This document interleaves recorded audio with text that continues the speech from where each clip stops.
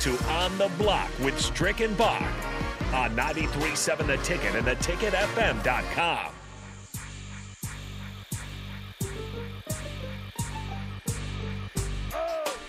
Welcome back to On the Block. It is time for Hitting the Hardwood, our daily segment geared toward the NBA. And I did want to start with that question that I led off with because you hear a lot of it. I'm not just the guy that comes in after one bad performance and tries to destroy the whole narrative.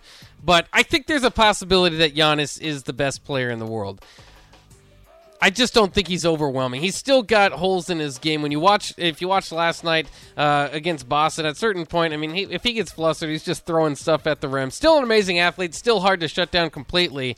But the fact that you can just let him shoot is still that big hole in his game. And so the narrative has been dominating that, he's going to be a big, he's probably going to win 4 MVPs before he's done and be an all-time great and all that.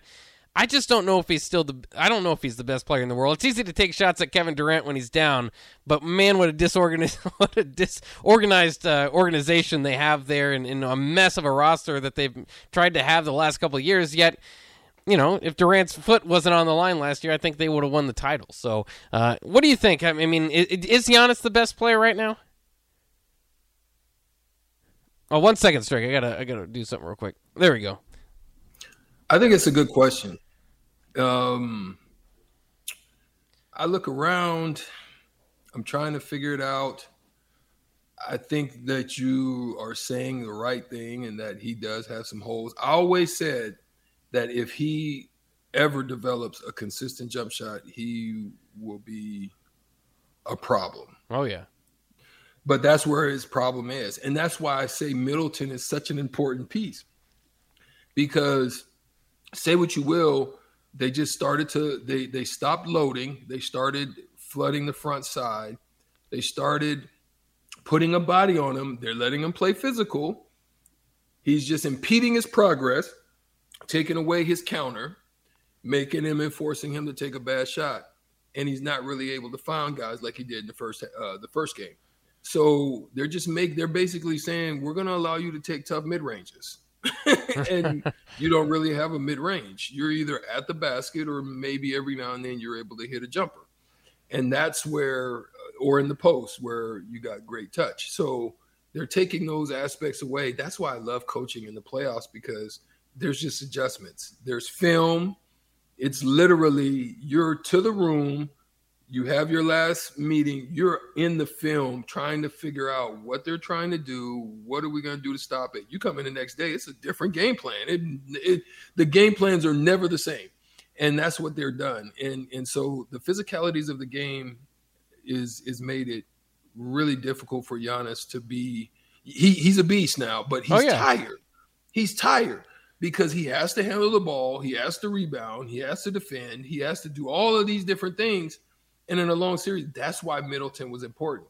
But they did make some adjustments themselves. They started letting other people get into the pick and roll, and they used Giannis to do that. That's another different problem they're going to have to address.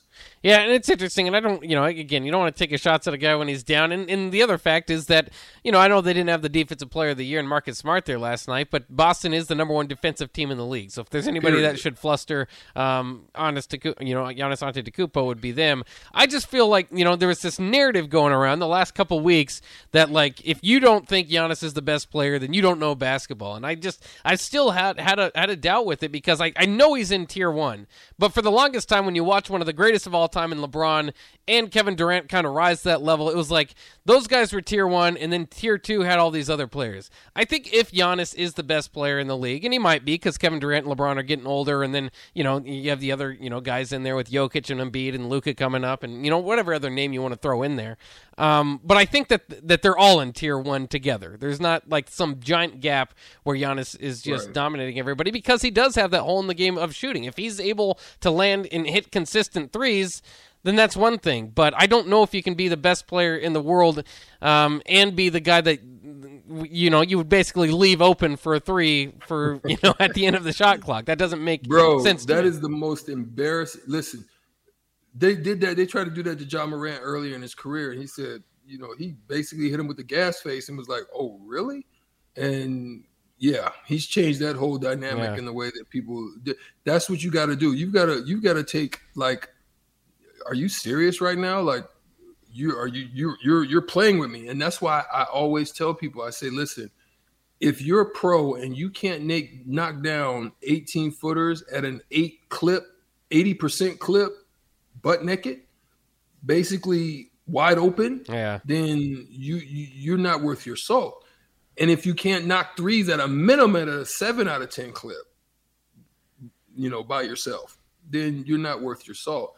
And somebody that's just going to stand there and say, that's what made it tough for, like, the general, for Avery Johnsons and the likes of them for so long in their career. I mean, they lead a team, they run a team, but when it gets to playoff time, sometimes, people just are able to just hide you and let you do your thing. And, you're really not effective.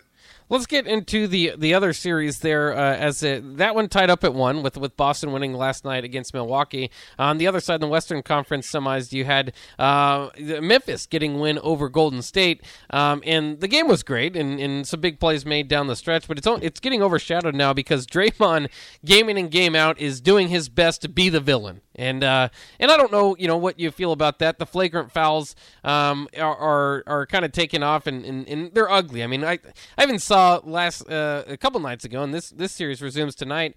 Jay Crowder kick Luka in the nether regions, and it was like blatant, and it's just like, gosh, that's not a basketball thing. That's a man-to-man thing.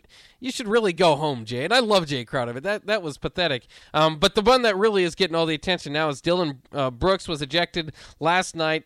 You could say he made a play for the ball, but he didn't even jump when Gary Payton II was going up. Gary Payton II ends up breaking his elbow. It's definitely going to be a factor in the series moving forward when he can come back. And Steve Kerr, I thought, said it best, is that Dylan Brooks broke the code. There's a code in the NBA, in competitive sports, basically not to clothesline a guy when he's midair. And that's what Brooks did, whether you want to think it's a play on the ball or not. They're very frustrated about it, and they should be. But that series could get more ugly with another shot taken in that series with Draymond out there. I don't trust that it won't. I think that things could turn ugly there. I think it depends on the way that the series is going, where frustration kicks in. I can understand the frustration that Draymond Green had when I don't think it was blatant. I think it was just a normal, in the midst of reaching for the ball, your elbows kind of go out to try to shield and your head just happened to be there. As I watched it, that's what I saw. But I can understand the frustration, right? And when you have to go back there, I've had it happen to me. I got sliced over my eye. When you have to go back there and they put that needle in your eye and you got to get stitched up and then it's kind of, sweat and you got all this stuff. It's a frustrating thing. And so I can understand the emotions of them when, you go in and you're flipping off everybody. I don't think it's going to be a suspenseful act, but let me just say, not suspenseful, but a suspending act. But I think he's going to get fined for it. And it's going to be probably to the tone of what Kyrie got, if not more, because he already had one. So, yeah. And he said, he said last night. I just love the bounce backs. I love the bounce backs. I love the home teams, the way that they bounce back.